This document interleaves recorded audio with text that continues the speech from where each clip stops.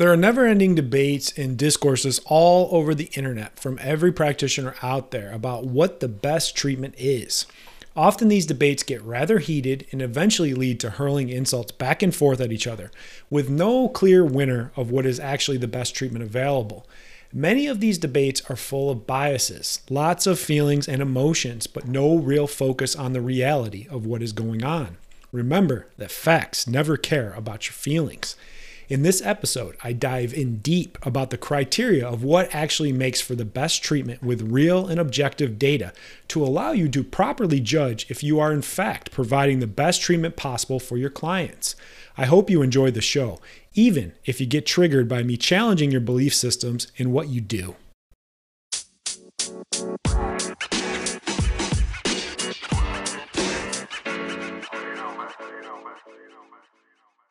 What is up, everybody? Welcome back to the Soft Tissue Revolution podcast, where we teach self-employed massage therapists a new treatment system that focuses on working smarter, not harder, allowing them to cut their treatment times by 50% so they can stay healthy and help more people get out of pain. Dr. Matt Maggio here. Thank you so much for stopping by and checking out the show. Let's jump right into it. To successfully solve an injury, we must follow an order of operations, no exceptions, and also being able to determine what is the best treatment modality out there to solve and fix an injury. So over the years, especially on the interwebs, that's me being old, there's lots of debate going back and forth between massage therapists, physical therapists, chiropractors, personal trainers, nutritionists, across the board, about what is the best treatment, who has the best tools in their tool belt, and they argue about research and all sorts of stuff. And basically what happens is it starts off as some arguments, and then eventually you just hurl insults at each other about which treatment is superior. It usually ends with you telling them to fuck off or them telling you to fuck off, and then they usually say they feel bad for your clients or patients. You say it vice versa. You don't really get anything out of arguing on the internet. I used to do this a lot back in the day when I was fiery and just raring to go. Stop doing that because you can't really argue with people that have a lot of built-in biases. So a quick note on biases. I talk about this all the time. My most favorite book of all time is The Laws of Human Nature by Robert Greene. And the first chapter is the law of irrationality. And they talk about the different types of human biases that we have. Number one is confirmation bias. Basically, with confirmation biases, we want to look at a lot of material that just suits what we feel, what we live in, what we want to do, our paradigm.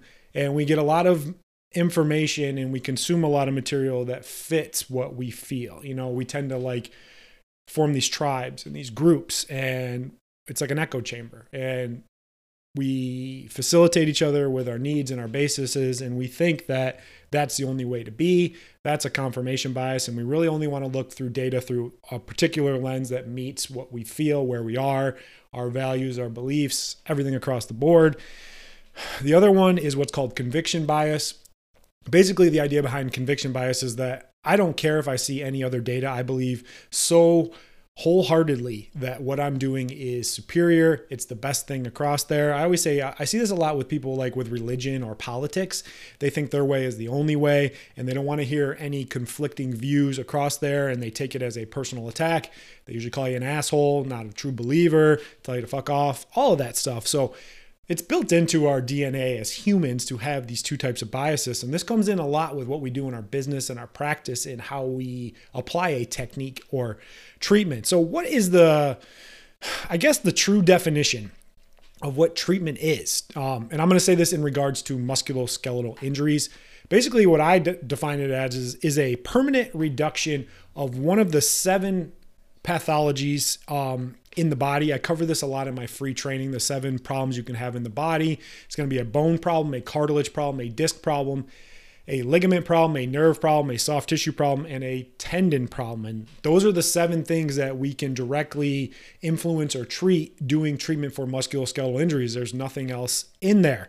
So the next thing is, what's the criteria for treatment. This is given by the FDA. Whenever they approve a drug or some type of surgery or some type of treatment, it must meet 3 criteria. Number 1, it must be safe.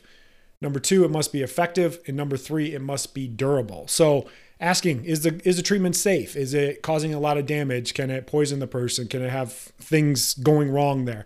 Effective, does it actually work? This can be a really, I guess, Pandora's box of so many things because, yeah, it can temporarily help you feel better, but is it actually fixing anything? Now, the real key is the durability component. Durability means, is it going to be a long lasting effect to reduce those pathologies? So most musculoskeletal based treatments, they're pretty safe. There's some people that beat the shit out of with an instrument and cause all this bruising. Those people, I don't know what the fuck's going on with that. Effective, yeah, there's a lot of things you can do to temporarily feel better in the short term, but is it actually improving the function overall? The big key is the durable. What we want to see is that it's long lasting, more than just a day or two where they feel better. Is the tissue functioning better? Are they moving better? Are there functional based treatment? So the treatment that is the best is the one that does exactly what I said above. Is it reducing some of those pathologies? Bone, cartilage, disc, ligament, nerve, soft tissue, tendon.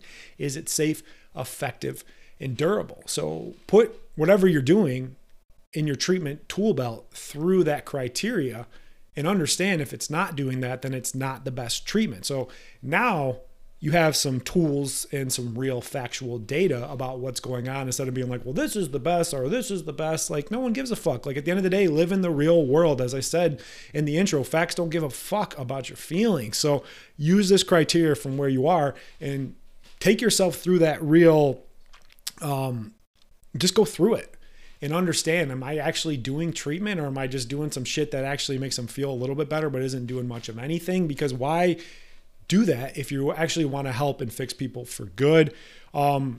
So now that you know, or you think you have your best treatment. You have to use it in the correct order or it will not work. So there's an order of operations to fixing any musculoskeletal injury, and they must be followed in order. You have to lay the foundation. Think of an injury where somebody comes in, and I'm speaking specifically to injury practitioners. I don't give a fuck if you want to do relaxation and stuff like that. I don't care about that, or recovery. I'm all about therapeutic and fixing problems. So that's who I'm talking to on this. Think of an injury as like a bad house. You have to tear it down. You have to repair the tissue. Then you have to heal it. And then you have to strengthen it. So if you have a bad house, you got to tear it down, lay the foundation, then put the siding on, then put the roof on. A lot of treatments try to put the siding and roof on before they ever lay down the foundation. So order of operations, number 1, we must restore range of motion. Range of motion is limited in any type of injury, be it an acute injury or a chronic injury. I don't really like dealing with acute injuries in my own clinic because there's so many other factors going on there. I kind of want the body to have its inflammatory response and heal that tissue up before it gets bad. I really like to deal with more of the chronic injuries, people that have been dealing with it for like at least 6 months, seen multiple providers. This is like my sweet spot from where I am. So restoring range of motion, this is done by helping to repair the tissue and then allow it to heal. The best modality for that starts with using your hands. Remember, you're a manual practitioner. And doing that, you can get proper depth, then tension on the dysfunctional tissue, and then have it go through a full range of motion. And secondarily, you can accomplish this in some areas of the body using some form of an instrument, but majority of what I treat in my practice is using my hands, and then secondarily with some type of instrument. So you might be saying to me, you're like, we're going back to that pathology, and you said bone, cartilage, disc, and tendon. How are we actually treating that? You're not actually treating it directly. You're treating all the soft tissue dysfunction around the area, because basically soft tissue structures get damaged in the injury process, and they can be treated successfully with manual therapy. Though the areas where I end up treating, what happens is over time, those muscles develop scar tissue. Scar tissue is like glue, makes the muscles weaker, less flexible, causes pain and weakness and decreased range of motion. I tend to see a lot of soft tissue dysfunctions in the ligaments, in and around nerves. creating what's called a nerve entrapment, and then in the soft tissue, in the muscles and the fascia. And you can actually do some instrument work directly on the tendon as well. So this is where we're really important as soft tissue practitioners. I always say we're the most important. We're also the first people that need to get in there because we have to get that tissue healthy. We have to repair it to allow it to heal. And then the next step is we need to balance strength. So having a buildup of scar tissue, first it limits flexibility, then it causes weakness. Once we get that range of motion back, with proper depth and proper tension and having them go through a full range of motion, that's what breaks down that scar tissue. Then we must strengthen and isolate the weakness with focused corrective movements to build strength. Because if you have full range of motion and you have no strength, this actually leaves you very susceptible to getting injured again. So first, like I said, we have to restore the range of motion. We have to repair the tissue, then allow the tissue to heal. Then we can get to strengthen it. Number 3 in the order of operations is we just need to increase overall strength. That's going to be like more global motions to the area and getting everything to work together, like more compound movements. Do a lot of that with the shoulder, like overhead carries, farmer's carries, lunges, more squats, like things like that, getting everything to kind of work in unison. We have to fix that area of dysfunction first, then think more globally. So we start locally and then go more global. So you got to restore the range of motion. Then you got to balance the strength. Then you increase the overall strength. And we're in a really good spot. Now, number 4, we need to reset the neurological deficit. And this is only when it's actually needed. So I'm going to go into a little mini rant about why neuro-based treatments don't actually work and are really dangerous. I covered this in depth on a podcast a couple of years ago. I got a lot of good response and a lot of bad response where people told me to fuck off and that I challenged their paradigms. That's where those conviction and confirmation biases come in. Let me get a sip of water before I unload on why I think neurological based treatments are complete nonsense and bullshit. All right, neuro-based treatments. So this idea that the brain just stopped working. Like one day it's like, oh, I'm not going to fire the glute. I'm going to inhibit this area, lower cross syndrome, upper cross syndrome, bullshit. The brain is really complex and it doesn't just one day decide that it's just not going to have a muscle fire. It's not firing for a reason because there is a problem further out that's causing an issue in there. The creator of the neurological based movement, Vladimir Janda himself, said in his own research and own data, and a lot of neurological practitioners like to completely ignore this. It's a very inconvenient truth. He said, you must fix the peripheral dysfunction first before ever trying to recalibrate brain functioning. What he's talking about in the peripheral dysfunction, that's the soft tissue problem you should be fixing. It could be in the muscle. It could be in the fascia. It could be in the nerve. It could be in the ligament, and it could be on the tendon. When that area doesn't function correctly, what happens is the brain wants to unload that area and it engages in what's called protective tension. So your glute isn't firing a lot of times because you got some fucked up shit in your back. You might have some damage to the disc. You got some scar tissue around the area. The sciatic nerve might be compromised. So this idea is like, we just got to get it firing. It's like, no, why the fuck isn't it firing? It's not firing because there's damage to the tissue. You got to fix the tissue damage first with your hands. You're a manual practitioner. So why do people feel better when they do neurological based treatment? I think it's a really big trick and it's a dangerous trick. So I'm going to get a little fancy here on the podcast. So in your body, in your spinal cord, you have this tract. It's called your lateral spinal thalamic tract. And basically what travels up there is 2 types of sensations. One is vibration and movement, and the other is pain and nociception of what's going on. So this really shows a good example. Like say you jam your thumb in the door. The first thing you do is you start to shake it out. When you shake it out, what it does is it gets those mechanoreceptors really crazy and they start firing and it blocks some of that pain. Didn't fix anything, but it allowed that pain to get limited for a short amount of time. This is what neurological based treatments do. What they're doing is they're temporarily allowing this window where things feel better because they stimulated the nervous system, but they didn't fix anything. And I always say any treatment that only addresses symptoms but not function is dangerous and exposes the clients to potentially dangerous loads. Those muscles are tightening up for a reason because there's a problem. So say you unload and you get the glutes to fire, but those glutes were tightening up to protect the low back because there's a really bad disc. That client feels good for the day and they're like, you know what, I'm going to go and max out my deadlifts and, feel so fucking good. I'm going to go do it. And all they did was expose that tissue and they're even bigger, in a bigger, worse spot than they were when they started. And it's just garbage and it's bullshit. And those treatments don't do anything. They're not even treatment. Your own creator himself said, you got to fix the peripheral dysfunction. That's where soft tissue practitioners come in. So in all honesty, I'd skip this step altogether, in some situations where there's like a traumatic brain injury or I don't know, they got like cerebral palsy or something like that. Neurological treatments can help. I tend not to play in that area because there's so many different factors and things going on there. So you can skip this step altogether. And honestly, if you're doing it first, I see a lot of neuro people are like, we just got to reset the nervous system. You're not doing treatment. And if that upsets you, I'm sorry that facts don't really give a shit about your feelings because you're not doing any treatment. You're just doing a fancy trick. And then they got to come back and do it all over again. And here you are thinking you're doing something fucking amazing. And all you're doing is fucking shit up. Yeah, there we go. So in your own practice as a soft tissue practitioner, you can easily do the first 2 steps in your own practice.